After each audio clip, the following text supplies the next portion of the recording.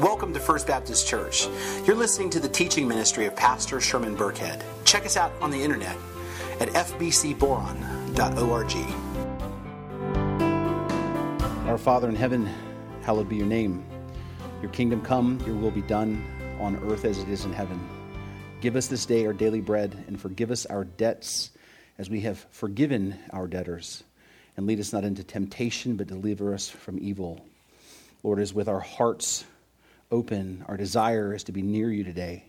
We want to be close to you. We want to know you better. And Father, I pray that you, by your grace and through the work of your Holy Spirit, that you would illuminate our hearts and minds as we read and preach, and receive your word today. Bless your word as it goes out. And Father, it is my prayer that you would help us to approach your word in a way that lets it speak for itself. Help us to set aside our traditions and our preconceived notions and the influences of our culture and whatever our minds might subconsciously bring to the table as we seek to submit our minds and our hearts and our lives to the truth and authority of your holy word. And Father, help us to not only be hearers today, but be doers of the word as well. And finally, we ask this morning that you would continue to work in us by the power of your word and in the indwelling of the Holy Spirit to change us evermore into the image of your Son and our Savior, Jesus Christ. And it's in his name we pray. Amen. If you have a Bible with you or a Bible app on your mobile device, please turn with me to the book of Matthew, chapter number 18. If you were not familiar with the Bible, the book of Matthew is actually the first book of the New Testament. It's after the book of Malachi, and it's before the book of Mark. So Matthew chapter 18, we will begin reading in verse 23. And the word of the Lord reads, "Therefore the kingdom of heaven may be compared to a king who wished to settle accounts with his servants. When he began to settle, one was brought to him who owed him 10,000 talents. And since he could not pay, his master ordered him to be sold, and his wife and his children, and all that he had, in payment to be made. So the servant fell on his knees, imploring him, 'Have patience with me, and I will pay you everything.' And out of pity for him, the master of that servant released him and forgave him the debt. But when the same servant went out, he found one of his fellow servants who owed him 100 denarii, and seizing him, he began to choke him, saying, 'Pay what you owe.' So his fellow servant fell down and pleaded with him, 'Have patience with me, and I will pay you.' He refused and went and put him in prison until he should pay the debt.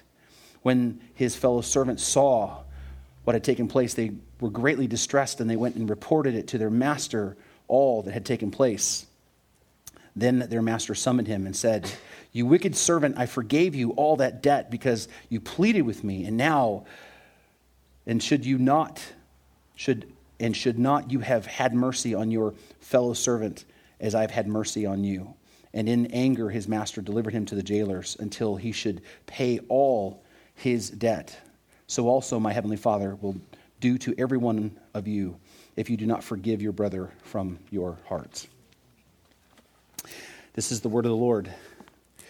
John Wesley, while he was serving as a missionary to America, he had an encounter with General Oglethorpe, a man who had been known for his great pride. And Wesley pled that he would forgive a man who was given a severe penalty for a minor infraction. And in particular, a particularly prideful moment, Oglethorpe said, "I never forgive." And Wesley replied, "I hope, sir, you never sin." I want to welcome you back to part 3 of our series titled Grace, Greater Than We Can Imagine. And in this series, we've been looking at and talking about probably one of the most important doctrines that in all of Christianity, the doctrine of grace.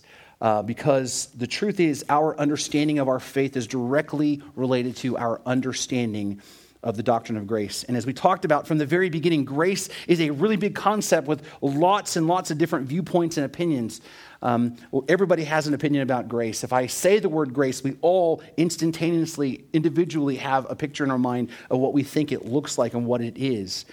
But what we've come to understand is that if we're truly going to understand grace, then we have to root our understanding and build it out of the Word of God.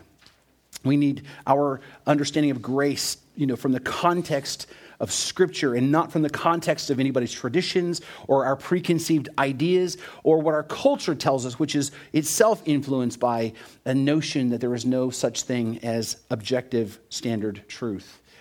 Our understanding of grace needs to be built on what God says it is, because God is in fact the one who gives grace. And so in week 1, we discovered in order to understand grace, we must keep in mind who God is as the giver of grace, and then who we are as the recipients of his grace. And what we established was the fact that grace ultimately is an undeserved gift of God. God gives us undeserved gifts. It is his grace. That's what grace is. It's the undeserved gifts that he gives us. And the reason why they're undeserved gifts is because God is sovereign and righteous and just, and he owes us nothing.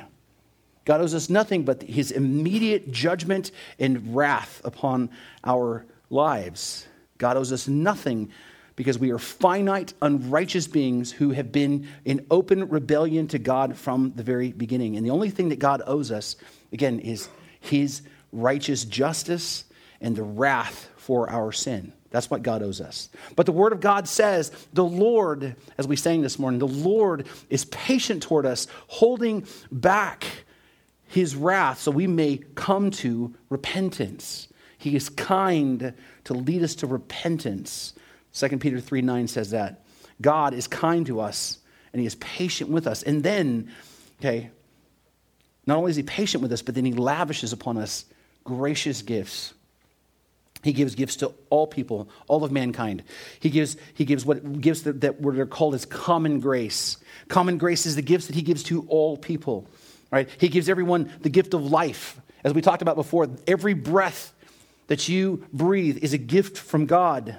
A good night's sleep, the satisfaction of a good meal, the feeling, the satisfaction we get when we drink water on a warm day, that's a gift from God. Our relationships, our families, our ability to love, all those things are gifts from God. God pours out his goodness on all mankind through his common grace. Okay? And if that's not enough, because it certainly would be, God also then gives us more than we deserve. Beyond his common grace, he gives special grace to those who will actually repent and believe the gospel. He gives grace special to those who will trust in Christ. God gives the gift of eternal life. That's his special grace. The special grace, also came at a huge cost to God. It cost God dearly to give us that grace. Jesus, the innocent Son of God, was tortured and hung on a cross and endured the wrath of the Father himself, the wrath that we ourselves deserve. He did that for us as a form of his special grace. And then last week we talked about if that's not enough, if God's common grace weren't enough and this special gift of salvation were not enough, God then also lavishes us more grace by giving us the ability to confidently come before him in our time of need. We have direct access to God any time we need. The author of Hebrews tells us, let us then with confidence draw near to the throne of grace that we may receive mercy and find grace to help in the time of need. God gives the gift of life. He pays the penalty of our sin so we can have a relationship with him. And then he turns and says, by the way, anytime you need something, you can come to me and approach confidently my throne of grace in your time of need. That right there is the grace of God. The undeserved, unmerited, unearned, over-the-top grace of God. And that is what we have come to understand grace to be. And with that, I want to continue to talk about grace this morning, but from a different angle. And I want to be right up front with you. Today's message is probably going to be the hardest one in all this series to hear. Because today's message probably has the most to do with our lives and how we live. And we're probably going to come face to face that all of us have some serious growing to do. And so once again, I'm going to appeal to you. I'm going to appeal to you to just take a deep breath. Okay, relax and to clear your mind and your head. And I want you to open your heart to the Word of God and what it says. And what I want you to do is this. I want you to learn something with me real quick. Actually, it's something that I think that'll help us to get through this message today. In fact, it'll put us in the right frame of mind. And what I want you to learn is an expression that I learned from a pastor named Vodi Bakum. Now, Vodi Bakum is the pastor of preaching at Grace Family Baptist Church in Houston, Texas, and he is someone I follow regularly. I've listened to lots of his sermons. He's an inspiring preacher. He's very passionate about preaching the Word of God, and he preaches without compromise, and he continually is just somebody that lifts me up and inspires me, and he actually is somebody Keith and I both listened to in person when we were in Atlanta, Georgia. And Vodi, one of his most famous expressions that he uses when his messages get tough, right? And when they get hard hitting, he says, if you can't say amen, you ought to say ouch. Okay? That's what he says. If you can't say amen, you ought to say ouch. If you can't say amen to the point that convicts you, then you should say ouch because it pierces your heart. And so I want to encourage you today as we tackle this message today, as we talk about this perspective of grace. If you can't say amen, then at least in your own way, you can say ouch, because that's the Holy Spirit convicting your heart. If that's fair enough, then we'll go ahead and get started. So the point of this series, as we've talked about so far, is God's grace. Is point number one. The very first thing that we start off with is that God gives us grace to save. And then we talked about that God gives us the grace to live in this life. But today we're going to talk about the grace that we need to give away. And I want you to understand this message is for all of us, including me. We all need to hear this. We all need to apply it. This is a universal message. And I want you to understand right up front that the point of this message is not a suggestion. The point of this message is not a recommendation. The point of this message is a clear and direct command from God himself. If you're a Christian, what we're going to talk about today is something that God expects out of you. It is not optional. Understand, it is not optional. The point of today's message, and I'm just going to be right up front, lay my cards on the table. The point of today's message is you and I need to have grace for other people. And you and I need to forgive other people. And that's the bottom line point. We need to give grace and we need to forgive. And it's not just me saying it, all right? It's the Word of God saying it. Ephesians 4, chapter 32, be kind to one another, tenderhearted, forgiving one another as God in Christ forgave you. It's very clear. We are to forgive other people. That's the expression. But just in case you missed it, let's look at Colossians chapter 3, verse 12 and 13. Put on then as God's chosen ones, holy and beloved, compassionate hearts, kindness, humility, meekness, patience, bearing with one another, and if one has complaint against another, forgiving each other as the Lord has forgiven you, so you also must forgive. Notice the word must. Forgiveness is not something that God suggests that we do. Forgiveness is something that God says we must do. On this particular topic, William MacDonald notes that we must forgive like Christ forgave. And he says, how did he forgive? He forgave without cause, so then must we. He gave freely, so then should we. He continued to say, both as to the manner and to the extent of how he forgave, we should also follow our blessed Lord in this wonderful attitude. Pastor John MacArthur adds this. He says, because Christ, as the model of forgiveness, has forgiven all of our sins totally, believers must be willing to forgive others. Forgiving is not a suggestion. It's something that we must do. And it's something we need to make a habit of doing on a regular basis. And some of you might say, well, that's just Paul talking, all right? I don't know if I like Paul so much, but I like the words Jesus. I'm one of them red letter Christians. All I believe is what Jesus says. Well, let's see what Jesus said. Jesus said, pay attention to yourselves. If your brother sins, rebuke him. If he repents, forgive him. If he sins against you 7 times in a day and turns to you 7 times saying, repent, you must forgive him. Jesus said, you must forgive. He didn't say that you should forgive. He said, you must forgive. And not only did he say you must forgive, but he says you must forgive repeatedly if necessary. Now, believe me, I get it. If forgiving somebody one time wasn't hard enough, and maybe twice, right? But if someone wrongs you multiple times, Jesus said you need to forgive them multiple times. How many times? Well, really, as many times as it takes. You can't say amen. You ought to say ouch. Because I don't know about you.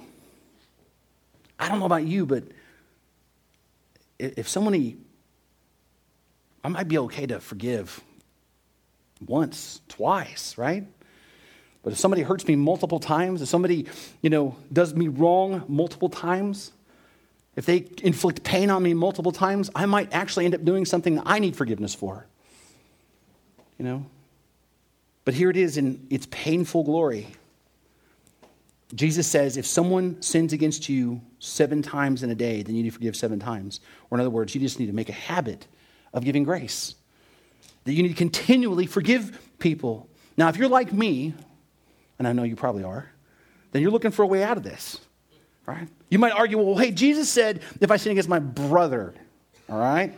If I sin against my brother, then I need to forgive. That means somebody like it's my family, somebody close to me, maybe a fellow Christian. But it didn't say that I got to forgive everybody, right? In fact, even Jesus said here, he says if they repent, then forgive, right? They have to repent first, right? I mean, that means they have to change their ways and ask for forgiveness. Isn't that what repentance means? I mean, isn't that the condition of me? And I don't have to forgive them until they do that, right? Well, what do we do with this next verse? It says, and whenever you stand praying, forgive if you have anything against anyone, so that your Father also who is in heaven may forgive you your trespasses. See, here Jesus didn't say anything about brothers or repenting. He just said forgive. If you have anything against anyone, forgive. If you have anything, regardless of what it is, against anyone, regardless of who they are, forgive. And this is not a suggestion. Okay? In fact, Christ even makes it part of how we pray. He says, pray then like this: Our Father in heaven, hallowed be your name. Your kingdom come, your will be done on earth as it is in heaven. Give us this day our daily bread. Forgive us our debts as we have forgiven our debtors, and lead us not into temptation, but deliver us from evil. And then in the very same text, the very next line, he says, and if you forgive others their trespasses, your heavenly Father will also forgive you. But if you don't forgive others their trespasses, neither will your heavenly Father forgive your trespasses. Now, that one hurts. If you forgive others their trespasses, your heavenly Father will forgive you. But if you don't forgive their trespasses, neither will your heavenly Father forgive you. 19th century Baptist preacher Charles Spurgeon said of this text, unless you have forgiven others, you read your own death warrant when you repeat the Lord's Prayer. I want to repeat that just so we can hear that and kind of let it sink in. I want you to hear this. Unless you have forgiven others, you read your own death warrant unless you repeat the Lord's Prayer. As I said, if you can't say amen, you got to say ouch. Now, if you're like me, you're like, well, wait a minute. Does that mean I have to forgive other people to be saved? I mean, what's Jesus saying here? I mean, I thought that you told me in like week 1 that we were saved by grace through faith, and it's the gift of God, and it's not by my works. Isn't that what the Bible says? I'm saved by grace. But if I have to forgive to be forgiven, doesn't that mean that my salvation is something I have to do and I'm working for it? Isn't that right? I mean, this seems really out of step with the gospel to me. Right? Maybe Jesus doesn't mean this literally. Maybe this is just a cultural thing for back then. Maybe, you're just taking the text out of context, Sherman. All right? Well, let's actually look at the same book. And Jesus goes ahead and he actually takes more time to elaborate on this issue. And he explains it in even more detail in Matthew chapter 18, beginning in verse 21. Peter interrupts Jesus in the middle of a conversation, and then Peter came to him and said, Lord, how often will my brother sin against me and I forgive him? as many as 7 times? And Jesus said to him, I do not say to you 7 times, but 70 times 7. Which means a lot, not just literally 490 times, okay? And then he goes on to say, therefore the kingdom of heaven may be compared to a king who wished to settle accounts with his servants. When he began to settle, one who was brought to him who owed him 10,000 talents. And I'm telling you right now, this is the equivalent of hundreds of millions of dollars, okay? This guy is in trouble. He has got more debt than he can possibly pay in 10 lifetimes. And it says, verse 25, since he could not repay, his master ordered him to be sold with his wife and his children and all that they had, and payment be made. You see, back then there was no bankruptcy. There was no financial protections. If you got into debt, they would sell you into slavery, you and your family. And guess what? You didn't all oftentimes get sold to the same place, which means you quite possibly have lost everything, including your family. This was a horrible place to be in this kind of debt. Verse 26, the servant fell on his knees, imploring him, have patience with me. And the funniest line in probably the entire Bible, I will repay everything. I mean, the king knows that's not going to happen. He knows it's not going to happen. But this is all he has, is to make empty promises because he knows what's going to happen to his life. But then, a miracle. Out of pity for him, the master of the servant released him and forgave him the debt. Think about this, all right? He didn't just forgive him a $100 loan, okay? He didn't forgive his like $100,000 student loans. Some of those, you guys know what those are like, right? He forgave the debt that's the equivalent of several $100 million. I heard one pastor say it's probably close to $1 billion. We're talking about serious money here. The kind of money that could bankrupt major corporations if they lost that kind of money. But the king, simply because he felt sorry for the servant, he forgave the debt, wiped it clean. The man has his life back, his family back. That is an act of grace. But then, verse 28, but when the servant came and went out, he found one of his fellow servants who owed him 100 denarii, which is kind of like $100, maybe more, just depending on how you exchange the silver. But seizing him, he began to choke him, saying, pay what you owe. Now understand the picture here. This is, okay, guy just gets forgiven. He should be like the happiest dude in the world. He walks up and then he is so angry about this debt. He grabs this guy by the throat and he starts choking him. And he says, pay me what you owe me. And his fellow servants, it says, and so his fellow servant fell down and pleaded with him, have patience with me and I'll repay you. The exact same words that he used. This guy falls on his knees and he begs for an opportunity to pay the debt. But notice what happens. Verse 30, he refused and went and put him in prison until he should pay the debt. He drug him off to debtor's prison. Now think about this. Again, he was shown this incredible mercy. He wasn't sold into slavery. And he turns right around and he hauls his fellow servant off for a few $100. This is scandalous, right? When his fellow servants saw what had taken place, they were greatly distressed and they went and reported to their master all that had taken place. And then his master summoned him and said to him, you wicked servant, I forgave you all that debt because you pleaded with me. Okay, and then here's the question that we have to face before God. And should not you have had mercy on your fellow servant as I have had mercy on you? To the king and to the other servants, there should have been a natural connection here. There should have been a natural connection to being forgiven and then turning around and forgiving, especially in the proportion of the debts. There's an expectation that this servant would have been so moved by joy and gratitude of having his debt paid that he would naturally want to do the same thing for someone else, but it didn't happen.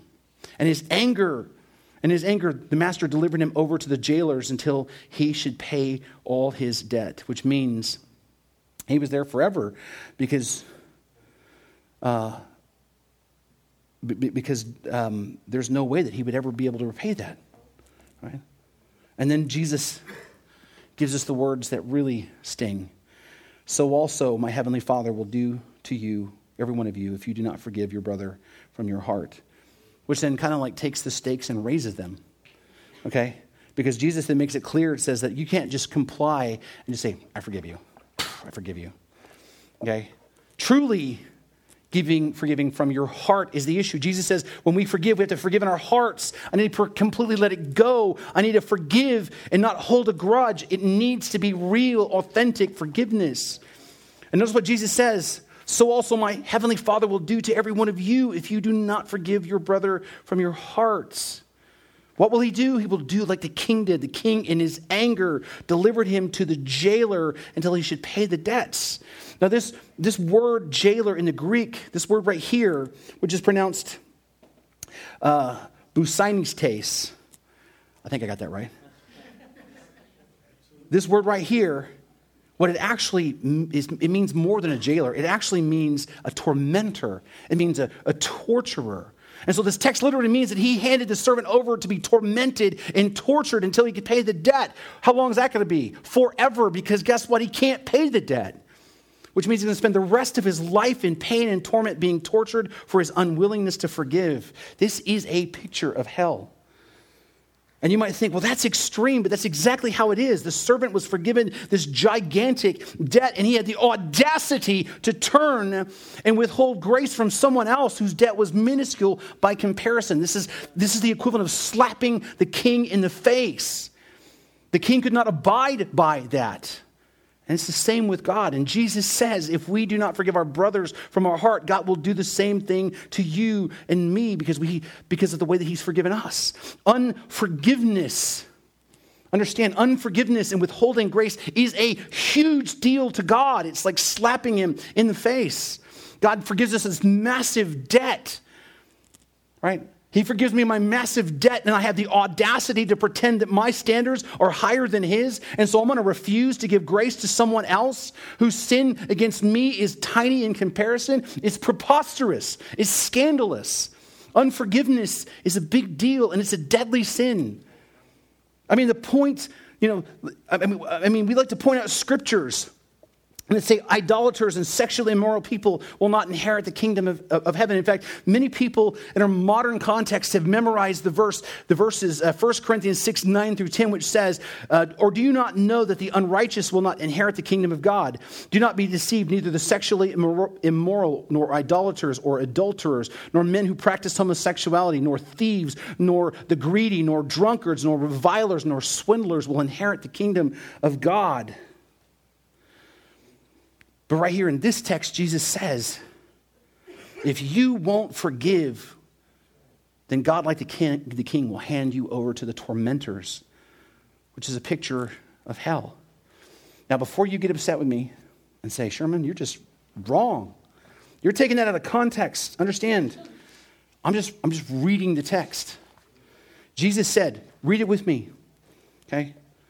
So also my heavenly Father will do to every one of you if you do not forgive your brother from your heart. That's not my words, okay? Those are words of Jesus himself. Remember Matthew chapter 6, 14, he said, for if you forgive others their trespasses, your heavenly Father will also forgive you. But if you do not forgive others their trespasses, neither will your heavenly Father forgive your trespasses. These are the words of Jesus. And it doesn't matter what translation you use, it's still the same. Unforgiveness is a huge deal. Forgiving others is not optional. Grace is mandatory. Now, the natural question that we're going to ask, at this point is, then how do you reconcile that, Sherman? How do you reconcile God's insistence with us giving grace to others with the fact that we're supposed to be saved by grace? How can you say that it's not by our works? Because I'm telling you right now, from where I stand, forgiving other people seems like works to me. It seems like something that I have to do, but how do we reconcile the two ideas? Being saved by grace and God's command for us to forgive other people, that doesn't seem to fit together. But the truth is that these actually do go together if we will actually see things from God's perspective, who is the author of grace. You see, it really comes down to understanding grace and what it means to be saved and what happens to us when we are saved. In fact, turn with me to the book of Luke, chapter number 6. Luke chapter 6 is Luke's account of the Sermon on the Mount that Jesus delivers. And it's really kind of like the parallel thoughts that run with Matthew chapter 5 and 6. Luke chapter 6, beginning in verse 43, we read, for no good tree bears bad fruit, nor again does a bad tree bear good fruit. For each tree is known by its own fruits. For figs are not gathered from thorn bushes, nor grapes picked from bramble bush. The good person out of the good treasure of his heart produces good. The evil person out of the evil treasure produces evil. This text right here is really the key to us understanding of being saved by grace, and also the God's expectation for us to forgive others. You see, forgiving others is not what we do to get saved. Hear me, please.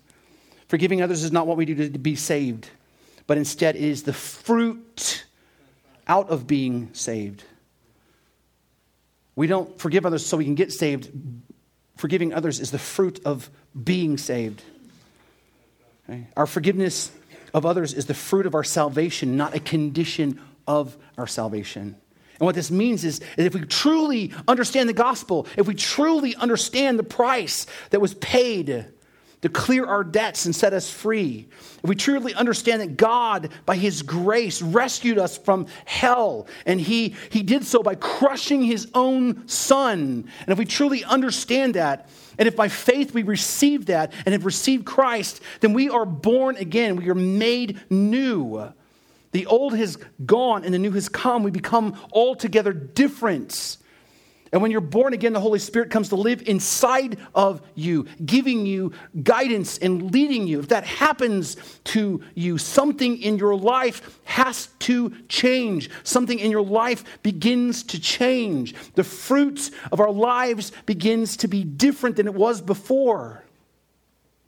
You see, before Christ, our lives looked a certain way. We bore a certain kind of fruits.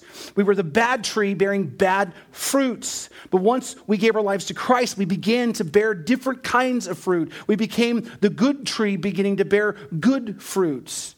Before I became a Christian, I was a certain kind of a man who lived a certain kind of a life. My life was filled full of fruit of that old nature. I was the most selfish person I know. I was mean, bitter, spiteful, angry, and terribly impatient, among many other things. But once Christ came into my life again, I began to walk in him. The fruit of my life began to change. Suddenly I began to care about other people when I didn't before. I began to let go of my bitterness. I began to become more patient and understanding with other people. And it's not like I had to work for those things. It's that God began to work in my life, and I began to become more patient and understanding. It was the fruits, the results. You don't go to an orchard and hear trees grunting to produce fruit. It happens because of the tree's nature. Understand, our nature changes. Understand, bearing fruit is a natural outworking of the nature of the tree. That's why Jesus says, "For no good tree bears bad fruit, nor does a bad tree bear good fruit. For each tree is known by its fruit." What does this mean? What this simply means for us is if you're saved, if you truly trust Christ, your life will begin to naturally reflect that.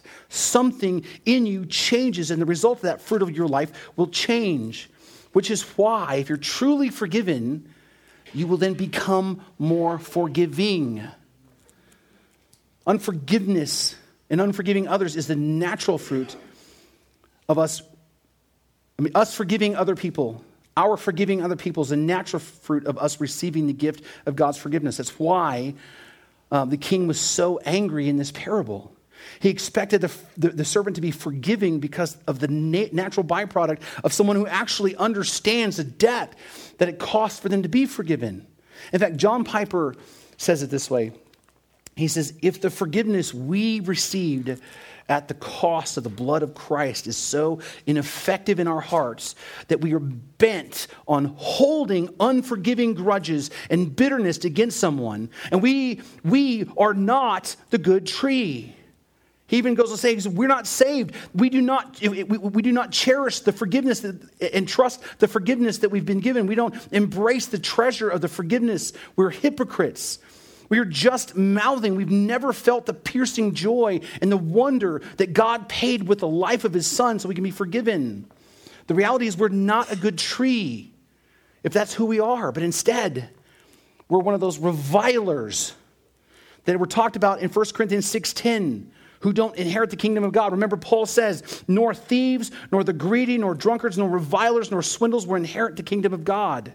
Well, what is a reviler? Someone who is hateful, bitter, unforgiving, and holds a grudge. That's a reviler. If you can't forgive, then that's who you are. But Paul says, as such were some of you. You used to be that way.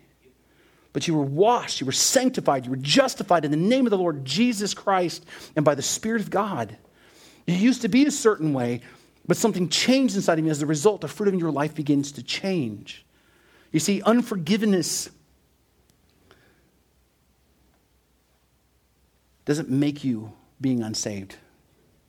You not being able to forgive doesn't make you unsaved. Unforgiveness is the sign that you might not have actually put your trust in Christ to begin with.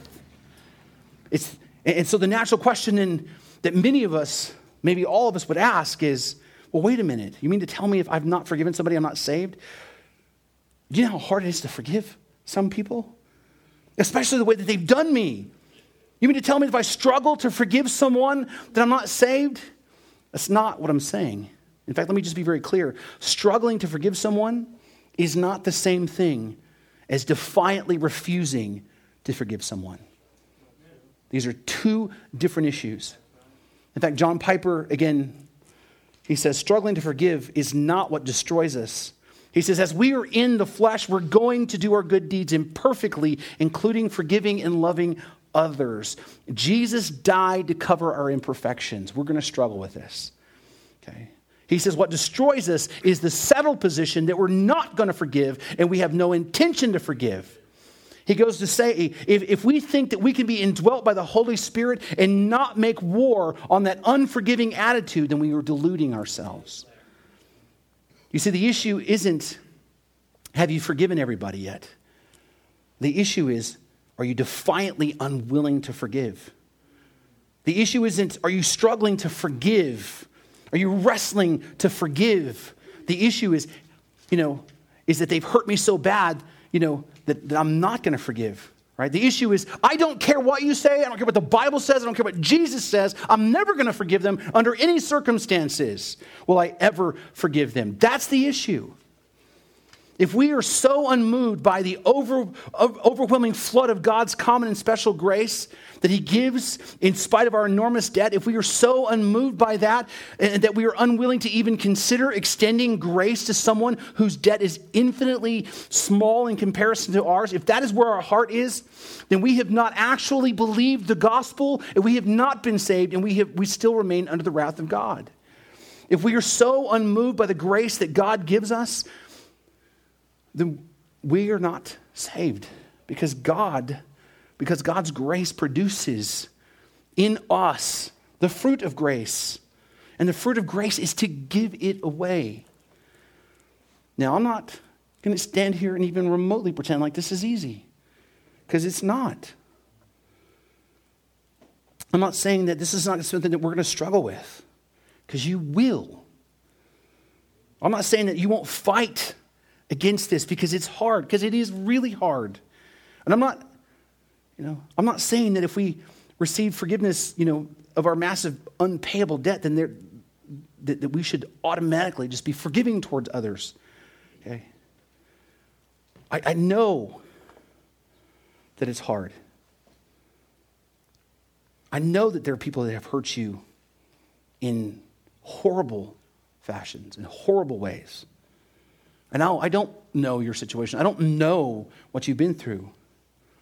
But I do know for a fact that there have been people in my life that have hurt me deeply, and as well as family members of mine. People have done unthinkable, unspeakable things to me and my family at times. In fact, there was someone who hurt me not so long ago, and that injury came at a huge personal cost to me in my life. Pain was so incredible that the old Sherman would have never even thought about forgiving, not for even a second. But the new Sherman, the born-again Sherman, the one that was saved by grace through faith in Jesus Christ, by the help and the grace of God, I've been able to completely forgive. Completely. 100% with my heart forgive. And it's not because I'm a great person, because believe me, I'm not. It's just because of the work of God inside of me as a result of him saving me. God's grace has changed me, and I know that if you put your trust in Christ, it is changing you. And so I want to encourage you today, if you're struggling to forgive, I want to remind you of the promise that we talked about last week and the promise that we sang about. It's in the book of Hebrews. It says, "Let us then with confidence draw near to the throne of grace, that we may receive mercy and find grace to help in a time of need." If you're struggling to forgive somebody, my friends, you are in a time of need. And so I encourage you, if you are struggling to forgive, go before the throne of grace, get down on your knees, pray to God, Lord, help me to forgive. I want to be whole. I don't want to walk in animosity. Right? I don't want this bitterness in my life to control me anymore. I want to be transformed by your grace. Lord, help me to forgive. Give me mercy to forgive. Give me the grace to forgive. If you do that, if you go before God and earnestly seek him to help you forgive, I promise God will bear fruit of grace in your life, and you will, over time, grow to forgive. God grows people like he grows trees, a little bits at a time. It might take time. It might take a lot of time. But you will grow to walk in that forgiveness.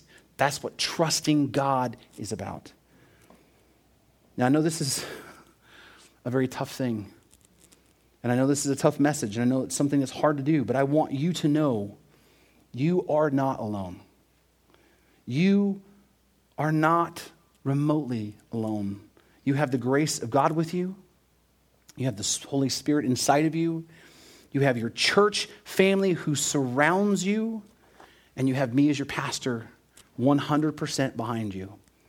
In fact, if you struggle to forgive and you're not sure what the next step needs to be for you in your life, I'm here for you. I am willing to help.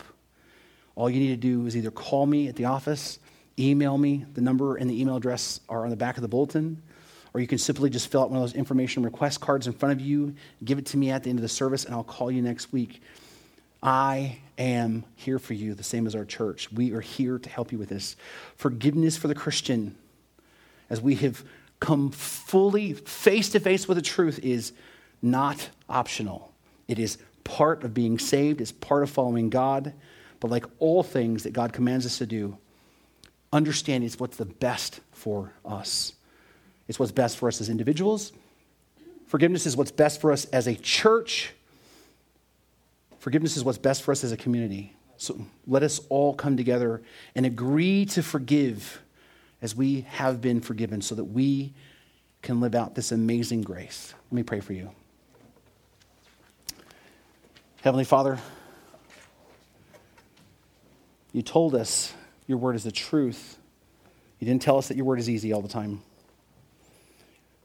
And that's where we come face to face with. I know for me, it's really easy for me to not like someone and just begin to just hold them at arm's length and begin to build a grudge.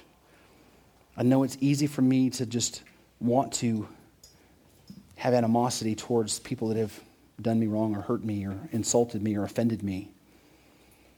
But I pray, Lord, that you would just continue to work in my heart and reveal to me where that unforgiveness lies, and that you would help me to root it out, because I want to be your child. I want to walk with you. I want to confirm the fruit of my salvation by walking that forgiveness. Not that I'm ever going to be perfect, because I'm not going to ever be perfect in any respect until you call me home. And I pray that all of us would embrace this, Lord. And I know that some of us are struggling with this so desperately bad.